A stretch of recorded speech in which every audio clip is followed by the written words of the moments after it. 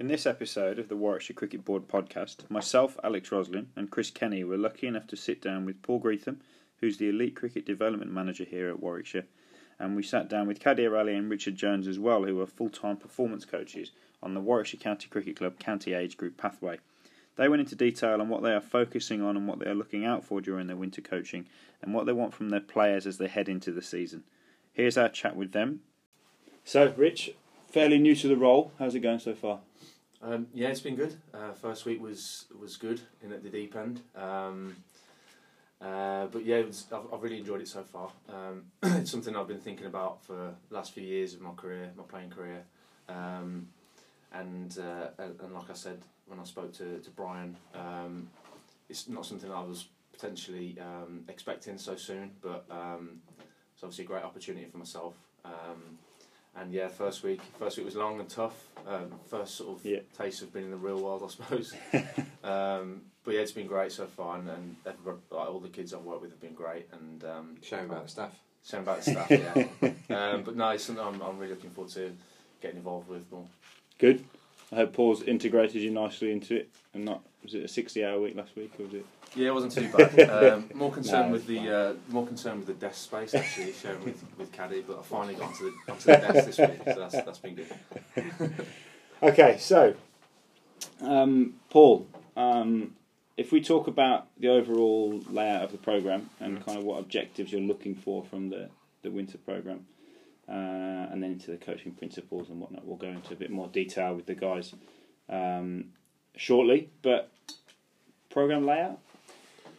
Well, there's three aspects to the programme. There's obviously county age group cricket and our squads that we run in the winter and the summer. And in the winter, the county age group squads are getting access to about 30 to 35 hours per squad in the winter. It amounts to probably up to a couple of hours a week, and in some cases 2.25 hours a week.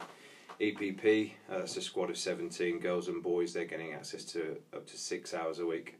And the academy on average are accessing about 10 hours a week of training or input from us and the various staff that work within the programme. So obviously there's a scale progression there from county age group through EPP and into our academy programme.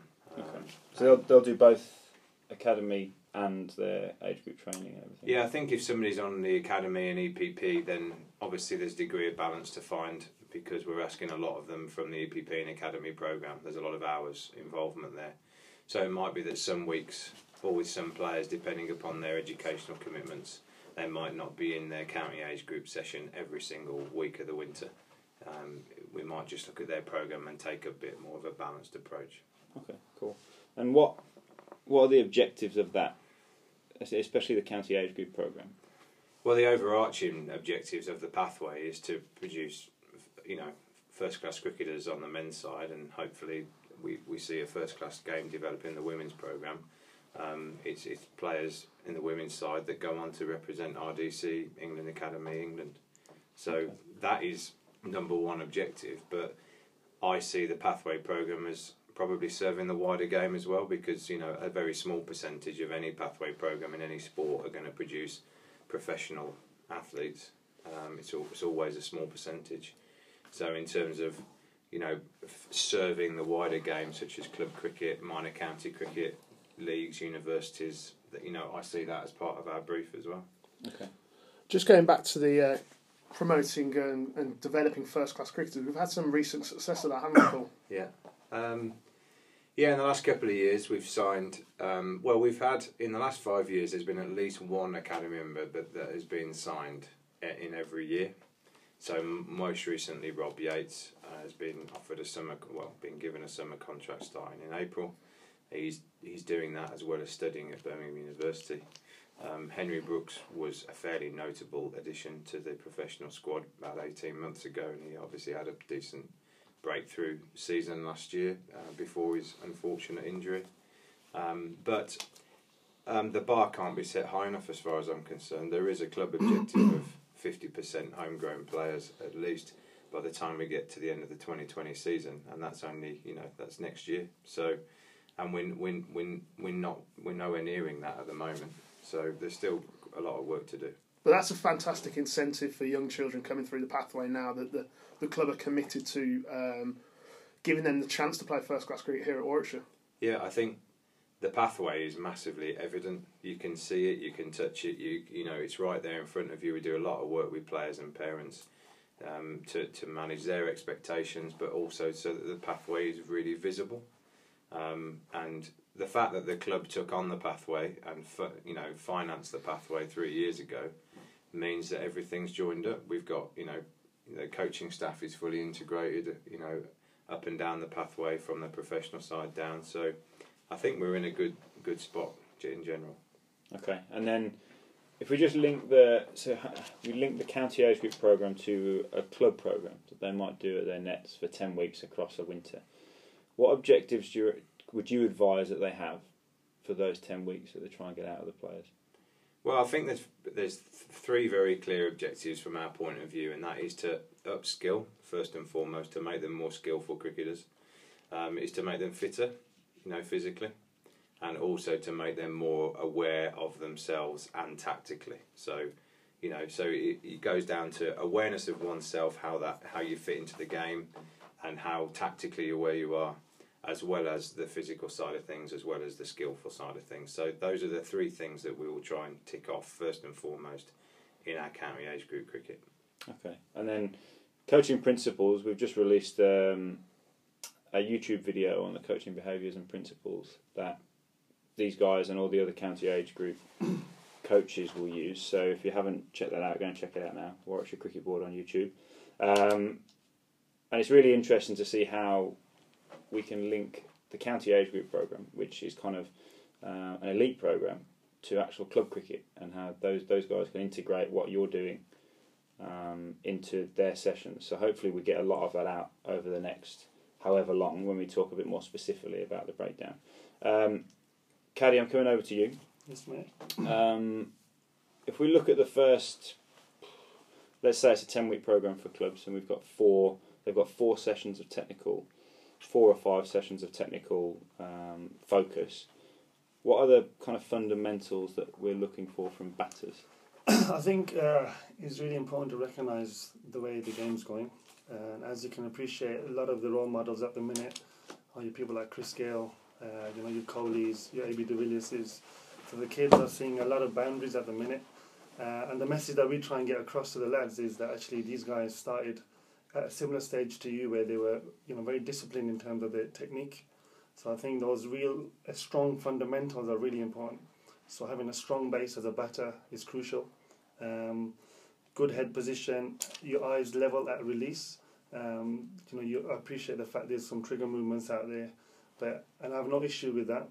But I think when the trigger is done is very important. So the key message I would say is a strong base to hit from. And that's probably with 90% of the strokes you're going to play. Eyes nice and level at release, getting right behind the line of the ball. I think those 3 or 4 messages, key fundamentals, are very, very important. And I think you've got to really nail those early on in your playing career. Going back to the trigger movements, there's always a little bit of confusion around kind of coaches that use them and players, kind of when to trigger, how to trigger. What's the most important thing once you've triggered? What do you need to do to be ready to get ready for that ball coming down? I mean, that's the thing. You've got to have the ability to move again. I mean, if you're triggering and getting stuck, and you end up finding yourself closing yourself off, especially in red ball cricket when the ball does do a little bit more, it brings in LBW quite a lot. So it's important that you can move again. And I think from a young age it's important to try loads of things, whether the trigger actually works for you or whether staying still is more beneficial. So yeah, I think it's a good time to experiment, especially from a young age. And as you'll see, as you move on into your career, guys might change as they get older. When the bowling gets a little bit quicker, some guys might feel they have to move, otherwise they're getting done for a little bit of pace. I would say there's examples of where we've been frustrated by players who've come to us with a trigger movement and they can't give us a very good answer why they do it, and they say that they've been told to do it by another coach outside of our environment, and it's almost like to be a good player you've got to have a trigger movement, you've got to look like somebody on TV, and we're talking here about players as young as 11, 12, 13, where actually is there a need for a trigger movement at that age? Because they're not necessarily going to be under the same sort of pressure as a more advanced player. there's a big question mark. I've never coached a trigger into an 11, 12, 13-year-old batter. I don't know what Caddy thinks about that. Yeah, I mean that's the whole thing. It depends on whether who's coaching them. I mean, I don't really have a massive issue as long as it's working. And like Paul said, if there's no need for it, and that's the time to sort of experiment really. If a player's staying still and is getting into good shapes and good head position, I'd definitely encourage to go that way. Okay, so I guess we're saying as well, if there's a valid reason for that coach at another club to implement a trigger, and there's a valid reason on trying to get their head level on release or trying to be in a position ready to move again, then it might work, but obviously it depends on the player, it depends on their needs, it depends on who they're facing, what level they're playing, and lots of other factors. What I would say, Alex, is that whoever's listening to this is that our door is massively open. So if there is a club coach out there that is working with a more advanced player who is in a county environment, then there's call us, come and see us, talk to us about a lot good players get coached in lots of different environments. We totally understand that. And actually, it's much better for those environments to be joined up and talk about that player's development. And we're open to discussion about it. Okay, so then moving past triggers, if we go into all of the other fundamentals we've said about eyes level on release, we've said about, did you mention bat path? Bat path is another one. I think the straighter you are and the simpler you keep it, the more beneficial it's going to be for you for presenting a full face of the bat. And again, there's players out in world cricket who don't have a straight bat path. So it varies, but I think the straighter you are from a young age and presenting the full face and rhythm, and it's important to have that rhythm of your hands coming into the ball. Yeah. And one thing I forgot to mention earlier is the weight transfer. You see a lot of young players collapsing in their back leg and sitting back on drives. So we try and encourage guys to actually hit the ball into the ground, whether they're hitting off the machine or somebody's throwing some underarm throws at them or feeds, actually hitting the ball into the ground, which gets that head right over the front knee. We use a half bat, don't we, sometimes on that? Yeah. A shortened bat. Yeah. So they've got to actually middle that. They've got to be a bit closer to the ball naturally. Yeah. Okay, so I guess that kind of comes with lots of feeds, lots of machine work, lots of throws, or just facing bowlers in a net, facing bowlers in a net, and the coach having to keep reminding you that this is what we're looking for if you haven't got the facilities to do that. If we're thinking back to club cricket, because I guess it's tough, you've got 2 lanes and a small hall, and you've got 30 kids, I guess it's difficult to try and get that level of coaching, but reinforcing those basics in that environment is probably... And also encouraging the lads to watch players on TV. Okay. Test cricket, they get them to watch good players. Yeah. And it's unbelievable how much they can learn actually without even doing anything. So, I mean, the amount of kids we get through the door now and are better at a reverse sweep than a normal sweep is unbelievable. Just because they see it all the time. Watching. Yeah, and watching, yeah. I'm sure if you YouTube Kadir Ali batting as well, you'd get a good masterclass. Nothing on there. I've done it. Yeah. Falling over in the middle of the wicket during a run out. Oh, yeah. You'll get that one first. Yeah. Get plenty of water down, Okay, so batters we've covered off. Bowlers, Rich, what are the fundamentals we're looking for with the bowlers? Very similar sort of messages really that the batters will be getting. So obviously it's very important to be to have a very strong, stable base with the sort of core principles of bowling, fast bowling. So a similar message that Caddy would give to his batters. There needs to be you need to be able to do the basic stuff and do it well and do it consistently. Because obviously like we've seen with plenty of T20 cricket around, guys are coming in and they want to try lots of different variations and stuff all the time, and they perhaps can't string an over together. So it's getting that message across first, I think. And also if you think about specific technical work, the sort of start of the programme would be where you look at doing any remedial work if an action needs to be made safe. So one thing to look at particularly is sort of the amount of lateral flexion in the spine, because obviously we know that's a sort of a key thing to look for in terms of lower back injuries, because you Okay. have that combination of the sort of rotation and the flexion and the lateral flexion of the spine. It's quite a significant amount of force to be putting through a body. How does that get created? What creates that? A number of things really. So it can be anything from sort of why they're bowling the way they are. So whether the left arm's peeling away, they're not strong and stable enough on the back foot, which leads to a collapse. Their angle of approach. So there can be a few things which lead to that lateral flexion, and that's something that we'll want to iron out pretty quickly. Okay. I guess a crossover is feet as well. Yeah. So that It's a can big come factor, crossover isn't of feet can come from a number of things. It could be the angle of approach, strength on the back foot. So if your back foot collapses and you haven't got the stability there to propel forward, you'll sort of go. Your body weight will go towards where your knees bending, and that's obviously towards square leg. So yeah, a number of factors can sort of lead to that. And that start of the winter program is where you need to be ironing out those things. Because we don't want to be building repetition on sort of a dysfunction like that. Okay. What sort of simple drills do we have that we could kind of help out young children and the coaches in the club well to kind of help out and just get a couple of them issues that you've talked about? What drills can we use to help them there? So I think first and foremost we're looking at straightening things out. So if we can keep things as simple as possible, it would be to straighten things out. So looking at straightening up the run up. Straightening the path of that non-bowling arm, and straightening and worrying about straightening up your follow through as well. So there's various things you can use. You can use cones. But we have intervention poles that we get our guys running through. We get them pulling on bands so they feel that the sort of feeling of pulling straight with that left arm or the bowling arm. There's lots of different things out there which can help us to straighten out sort of the entrance and the exit and the crease, which is what we're looking for. The key word there seems to be straightened up everything. Yeah, I think, yeah. That seems really important, that if we're coming in straight and our body's straight at the point of release, then we're in a pretty decent position there to go and bowl. It's also where things start, because a lot of issues through the crease from bowler's point of view are actually caused by issues prior to that, and I see the bowling action as the start is at the start of the run up. When you take that first step, and it's potentially a domino effect. And the amount of bowlers that you see run differently with a ball in their hand as opposed to when they don't have a ball in their hand, and the more natural somebody can use their own running style with a ball in their hand, the use of their arm action, knee lift, etc.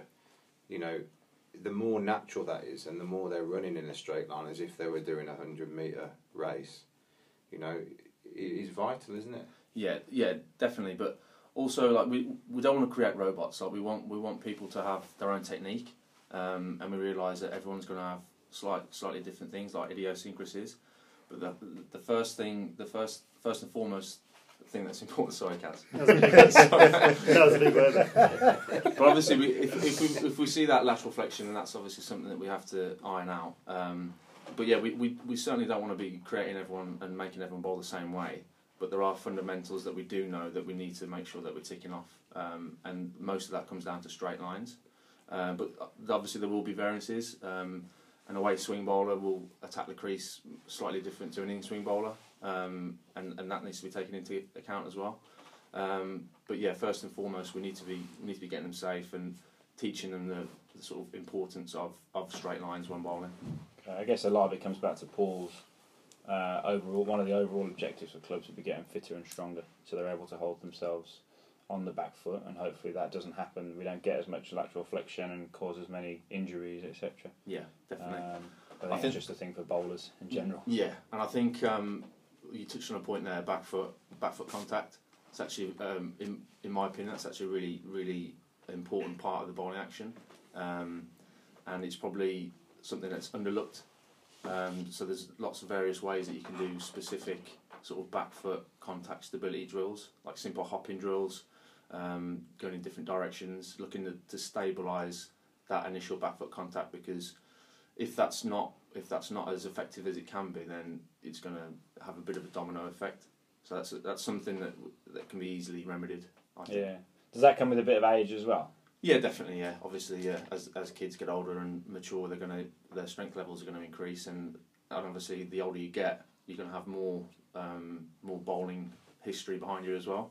But I think if we can get the younger guys doing these really important drills at a younger age, that's obviously going to benefit them as they get older.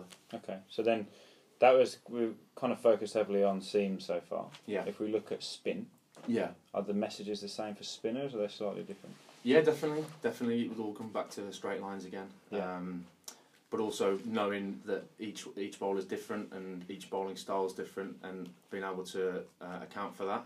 So, like an off spinner would attack the crease potentially a little bit different to a leg spinner, and knowing the differences there, and still allowing them to be who they are, but also making sure that we're sort of trying to emphasise straight lines as much as possible. Yeah, and I think with batters, obviously we say about trying to hit straight, we're trying to hit down the ground. That's embarrassing. One of my alarms has just gone off. During the podcast. Sorry about that, Jim. That was a lunch alarm as From the well. host as well. From the host. It's just a reminder that my lunch is in the fridge.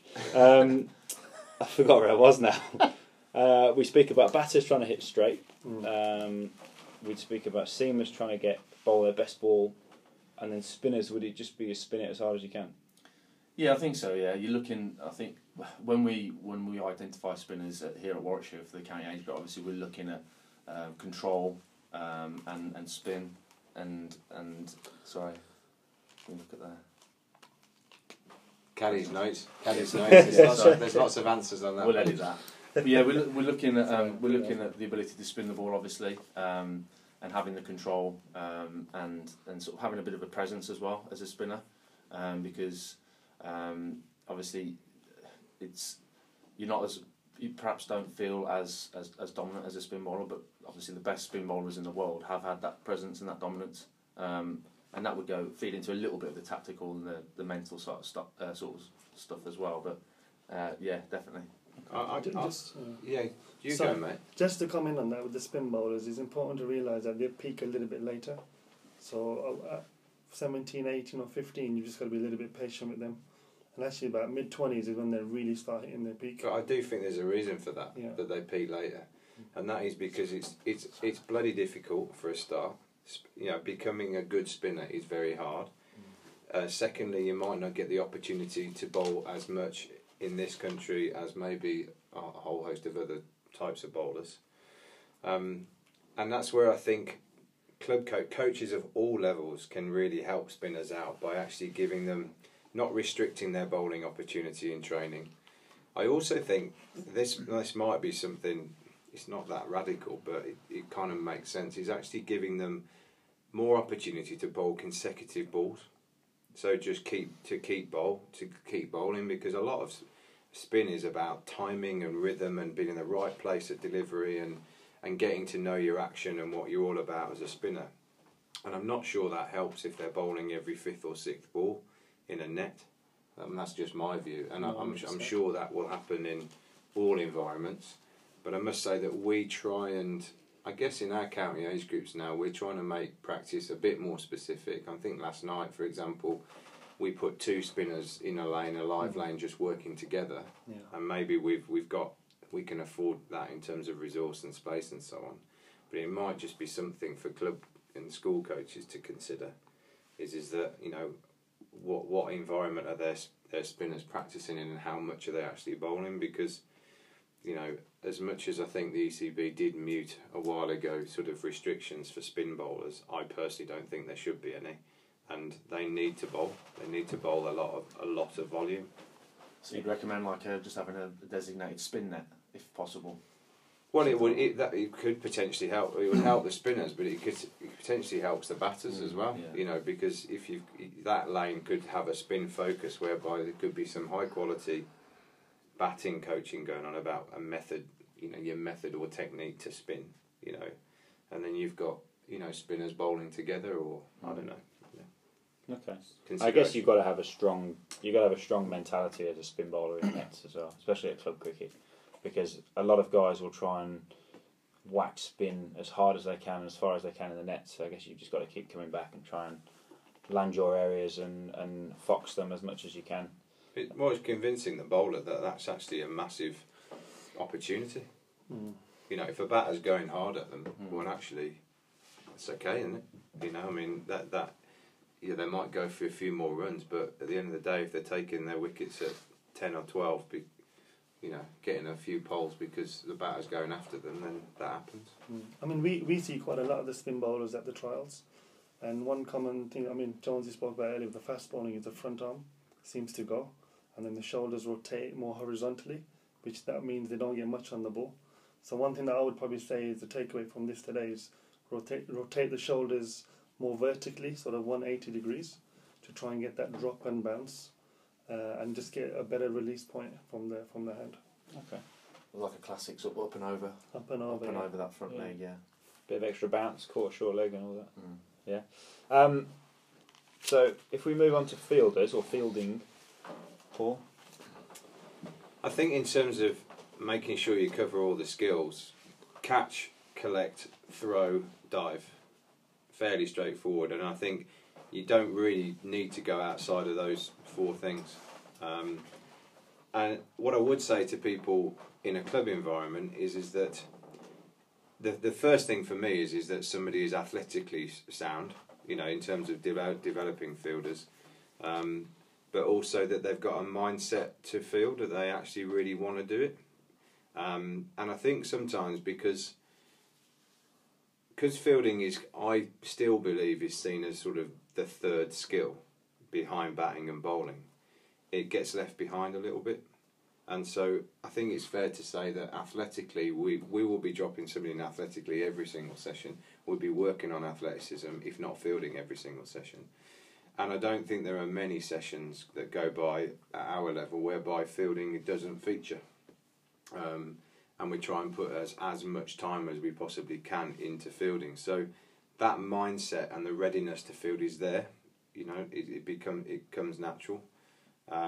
If you treat it in terms of the time resource like the third skill, then the players undoubtedly will treat it like that, and it becomes a bit of an effort. But in terms of working on skills, catch, collect, throw and dive, and I think all 4 of those areas you should try and tick off in any kind of program that you do. We always will try and put a degree of pressure or competition in our fielding drills. And I could talk through loads of fielding drills now, but it'd be very boring for anybody listening, so I won't. But definitely putting some kind of competition and pressure on those drills is massively important, because then you'll get engagement, you'll get a bit more alertness, there'll be more fun and enjoyment, and the sky is the limit on making up your own drills, you know. I guess at club level as well, for those guys that are setting these fielding drills, they can be quite clever and introduce some kind of fitness and some strength and conditioning and some bit more activity in those fielding drills, so that it's a workout as well as testing skills under pressure. Yeah, 100%. Like we said earlier, we try and cover skill development, tactical development, physical development every single session. Every single session, we're trying to cover all those 3. So, you know, if you are doing fielding, it's great from a skill development point of view. Brilliant potentially from a tactical development, because you can bring in angles and field positions and this, that and the other into what you're discussing with the players. And then obviously also the physical side of things, as you say, it makes people move.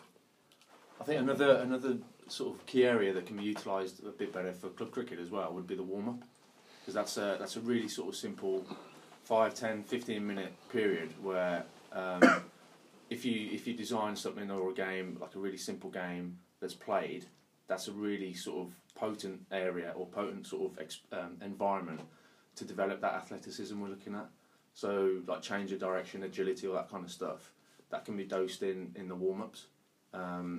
And, you know, sort of a classic cricket warm-up might be just sort of a few dynamic stretches and stuff for 5 minutes and then straight into bowling, so bowling and batting. So I think that 5, 10, 15 minute period can be utilised to try and develop those sort of skills we're looking at for better fielders. Yeah, so there's lots of opportunities for clubs to, or for coaches at clubs to get more activity, more fitness, while including loads of fielding and all of the key areas that we've mentioned for fielding. So kind of I guess we don't need to go into too much detail on the actual technique of the fielding. But is there a couple of points, if we give one for throwing, one for catching, or however many you think? Yeah, I think from a throwing point of view, to develop a stronger, the first thing I say about throwing is I believe throwing is from the legs, it's from the base up. So too much is focused on the waist up. But if you've got a long and strong base, whether it's going flat and hard in the ring or throwing over a distance, then going longer with that stride, then someone might feel comfortable actually. It's really worth developing that and hammering that home. So that's I would say key point on throwing. From a catching point of view, probably at our level, because I would say there's a degree of capability in every cricketer to catch a ball. You know, if you're playing underage club cricket, you can probably catch a ball in some way, shape or form. We're looking at discovering where the weaker areas are in lots of different ways. So, you know, we did a non-dominant side practice last week to try and develop the dive on one particular side. So from a catching point of view, at our level, we'd be trying to discover what the weaker areas are, you know, in terms of catching. Diving wise, you know, all about the position to move. You know, so how low you are at the point of contact with the ball. So when the ball gets to that batter, are you in an upright position or have you maintained that lower position? And also diving a little bit more parallel, a lot across the floor, rather than too many sort of, you know, London bridges or football celebrations. Yeah, you know, yeah, absolutely. And picket wise, you know, I would encourage people to. The one major point would be alignment with the breastplate. You know, rather than picking up alongside yourself, is actually get yourself right behind the line of the ball. Because I think for a long time, pickups, particularly, you know, if you're going to throw overarm, were actually coached you got alongside the line of the ball. Whereas actually for me, your chest is absolutely in line with the ball and you're almost picking the ball up chest on, you know, rather than, you know, side onto the ball. We also, you know, at this level, we're doing a lot now of throwing on the move to develop flair and athleticism. And those sort of magic moments in a game where you might sort of pick up one-handed on the move and throw down the stumps. And, you know, we can't expect players to be doing that unless we absolutely practice it, because there is a method to it. So we've done, I think it's fair to say we've done a lot of that in the last 2 or 3 years. With the shortened formats of the game becoming more popular, you talk about the word flair when you're fielding. How important, or where can you see fielding going in terms of cricket? Well, the skills are the skills, but I mean, you know, in the last 2 years, you know, we're starting to see things in T20 cricket like diving across the boundary, flicking the ball back into play. You know, the sky's the limit, as long as the players are athletic enough to do it. And so this is where, you know, club cricket is one standard, but we are trying to prepare people for top level, you know, cricket in terms of the first class environment, or at the very least, you know, Premier League cricket. And so therefore the expectation is that as an athlete they've got to get quicker, more powerful, stronger, to cope with the demands of the game. So I think the sky's the limit on athleticism and fielding in the game. But you're only as good as your body allows you to be. You know, and so they come in hand in hand. Okay. So we've gone through the kind of technical phase for the three key areas. If we start with you again, Paul, on this one, and we go tactical and game based, how are we gonna? What can coaches focus on in order to get the best tactical and game based awareness for fielders? What can they focus on in those weeks? In terms of tactical and game awareness, I think it's I would focus on angles and speed of the ball. But yeah, I talked about the first point, which was being that the mindset has to be ready and the readiness has to be ready. So the starting position to enable you, into, you know, physically and mentally, for you to be able to deal with anything that's thrown at you. So I think, you talk about game-based skills, then mindset and readiness are absolutely fundamental. We have to train that. If someone's not ready and in a great position or a great frame of mind to field, then we've got a problem to start with. But then I think the best way to get across tactical and game-based delivery is by doing it in the hall. So it's fair to say we do a little bit of classroom work, whereby we may talk about field settings and angles and change of fields depending upon the phase of the game. But the best way to deliver that is obviously practically. And so integrating angles, pace of the bowler, pace of the ball, changes in the field into small-sided games or drills, which are more game-based drills. I think we've almost simplified. So when we go outside and train, we try and make the drill as game-based as we possibly can, which means it's probably quite simple, the drill. We're doing simple deflections off a bat, as opposed to making up a drill that doesn't look like the game. Do you know what I mean? Yeah. So a drill might be fun and more interesting when it doesn't look like the game. I don't mean to, downgrade the game, but that's what I'm saying. Whereas I think we do a lot of drills that are the game, if you know what I mean. So if we want to practice diving and catching at backward point and cover point, we'll set up that exact scenario with somebody throwing at a batsman and deflecting the ball. But then obviously in terms of mindset and readiness, you are replicating that environment. It depends on your level. At club level, when you're trying to engage and get people to really enjoy the athleticism and the skills, then you might need to be more creative. At our level, you can afford to be a little bit simpler and just practice what you're going to be doing in the game. I guess it's a tough skill for those coaches to be able to create or be creative with the sessions as well as include game elements. So tough challenge, but I think if you get the right drill, then you should get really good benefits from a tactical, a game-based, and probably a technical level as well. So you can include all three of them as you go. You can encourage great mindset by doing fielding more often, drip feeding it more often into every single session you do, because then players will expect and they'll practice their mindset. As part of that, creating that ready position to field, that goalkeeping position that a lot of us talk about, looking after your area, the body position to be able to move quickly or dive quickly, which is lower to the ground, on your toes, dynamically ready. We need to see more of and promote more of. Okay. So I guess the overall message to coaches for the fielding is make it interesting, but make it interesting by doing more and creating it. Not creating, that's probably the wrong word, but highlighting it as an integral part of their skills and their game. So we make it as important as batting or as bowling or as wicket keeping. In a club environment, my view would be to drop in fielding every single session, rather than doing 2 sessions out of 12 that are just about fielding, because then you make it regular and they're used to it and they see it as important. Because too long, players will just see it as the third skill.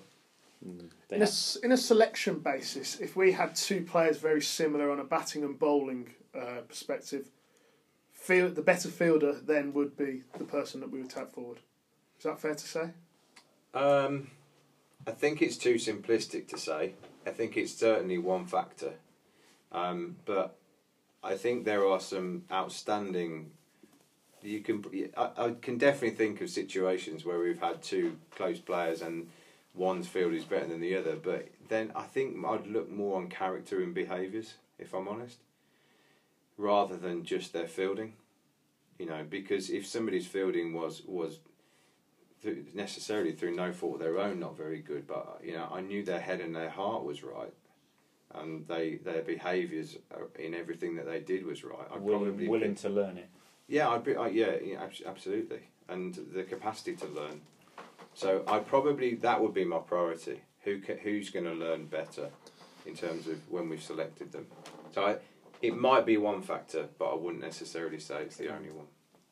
Okay. Caddy, if we go back to batters. Yes, mate. tactical and game based. We've gone through the technicals of where we want them to hit, how we want them to look, and the ideals of it. What are we doing, or what can club coaches now do to get that tactical and game based element? I think the first thing I'm going to say is give the players a bit of freedom. So take away the criticism and allow them to make mistakes, because that's a brilliant learning tool. And that's something that we massively have a big impact in terms of this phase now, letting the players express themselves. As you're probably aware, spin dominates age group cricket. And for us, like yesterday, we had a session yesterday where we had a lane where they weren't allowed to defend from the crease. So we're trying to encourage sort of playing as far out as they possibly can and as far back as they can. And just trying to build their confidence. I think, yeah, like I said, giving them that freedom first will allow them to actually express themselves, and they'll probably, realise they can do a lot more than they probably can do if they had that fear of failure. So that's number 1 point. Secondly, the pitch length has changed. So now the younger guys are getting exposed to the shorter ball a little bit more. So again, I'm very lucky we've got machines, Merlins, softer balls that we use. So again, sort of back foot work will do quite a lot as well. So there'll be a lot of feeds and throws for club coaches maybe, but we've got machines, little smaller machines that we can use. But I think scenario work is a brilliant way to do it. Again, we might have guys, 2 bowlers against 2 batters, and they're up against each other for about 20 minutes, half an hour. It might be a 6-over phase where the batters have to get a certain score, and then the bowlers will then go and have a bat, and they'll have a bowler against them. So scenario work really works really well in terms of tactically. Fields are set, so batters then have got to be in terms of on the feet, in terms of how they're playing and how they're thinking. Again, 1-over challenges, so last sort of the game, it's a brilliant one. Really gets the competitive juices going.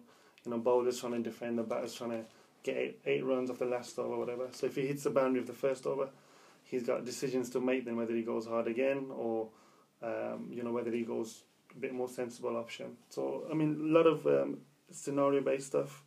The red ball, white ball, different phases of the game. You can say first 15 overs of the game where the batters are looking to build a score, and then a session later you might go into the middle overs or the last 15 overs of the game. So just throwing different scenarios, different situations of the game, building the awareness. And one main thing that we try and focus on is let the players sort of feedback to themselves first before we as coaches dive in. Again, trying to improve their tactical awareness. So I think, again, we're blessed with the Merlin. So we do some work against spin, some 360 work. Coaches at club level can throw balls, set different areas to try and hit. A lot of scenario work, I would say. Yeah. And just allowing the players to have that bit of freedom. Yeah. And not restrict them. I think going back to this, thinking about the club environment and obviously the shorter pitch lengths, I think will have an impact across the whole game over a period of time. Yeah, I think so. Is that, we see a lot of front foot dominant players and sometimes players that I would say aren't that capable decision makers. Yeah. Because they might not necessarily have the tools either to be able to go back. So I'd say the back foot game to pace and to spin, particularly spin actually, are areas we do a lot of work on ahead of time. So it might be that a player doesn't quite need those just yet as much because the ball is generally pitched up to them and there isn't as much pace as they're going to face later in the game. It doesn't mean you can't coach it. And obviously with shorter pitch length, where the trajectory of the ball is a bit more proportionate to adult cricket now, it is going to get a bit shorter and quicker. The ball's going to be on them quicker, so those skills might be needed earlier. Yeah. How you then coach it at club level, with what resources you have. So you've got to have somebody who's can feed it, or the ball's got to be in the right kind of area. That's a conundrum potentially. I think it's easier to coach front foot play because actually you've got lower ground tees or feeds are easier and so on and so forth. But I'd encourage club coaches not to shy away from developing back foot play because I think it's going to become more prominent and it's not a bad thing to get people ahead of the game. Yeah, and that gives them a bit more tactical awareness of if a bowler does go short of them, they know what their options are. They know how they're going to score or get that 8 runs off that last over, or survive in the middle session, or whatever it might be for those guys that are going up into senior cricket. Richard, we come to you for bowlers, tactical and game based.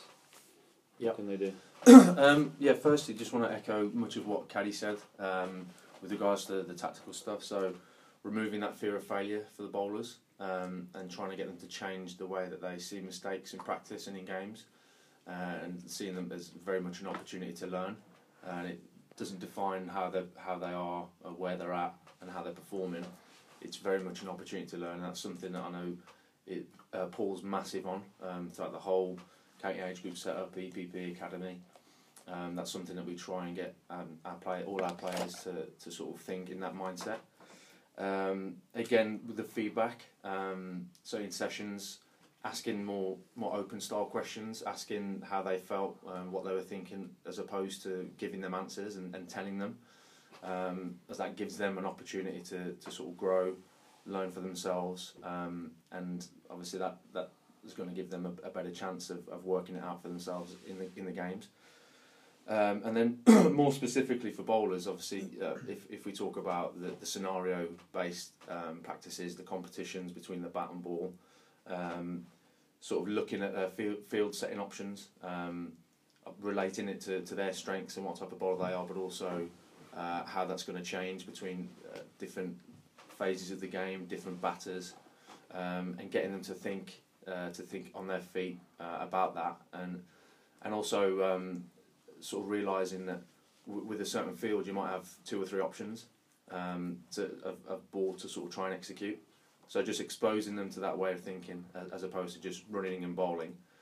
And then particularly for the spinners, I try and talk a lot about sort of line and angle of attack, and how that's again is going to differ between a different type of spinner.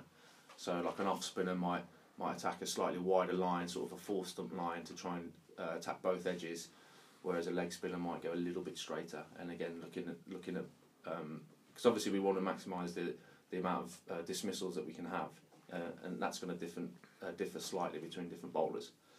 And again, touching on the change in pitch lengths, obviously that has ramifications for bowlers too, because obviously we want to be sort of hitting that fuller length, particularly if you think about English conditions. So when we get outside in the summer, we know that fuller length, if we're bringing batters forward and trying to and drawing out forward defences from them, that's our sort of best chance of taking wickets. So being able to adjust to that, and also because obviously we only train indoors, and it's probably safe to say that the surfaces are more batter friendly, easier to play a lot more shots.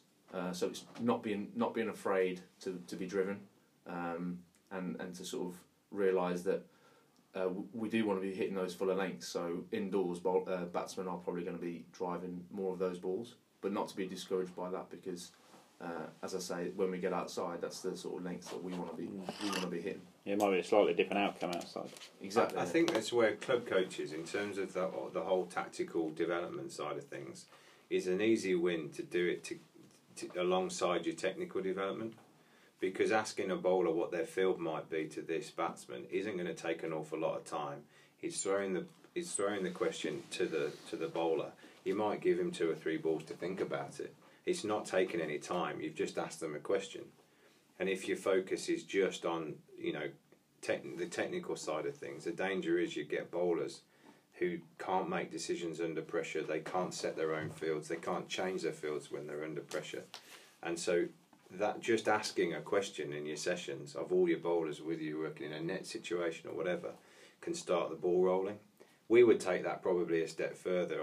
In a few practices I've run, I've actually put a time limit on the bowler giving me a field, because they're going to be under a time limit when it comes to playing in one-day cricket, T20 and 50 over cricket, and I'll just start counting down from 20 seconds or something like that to give me either a change of field or an actual field.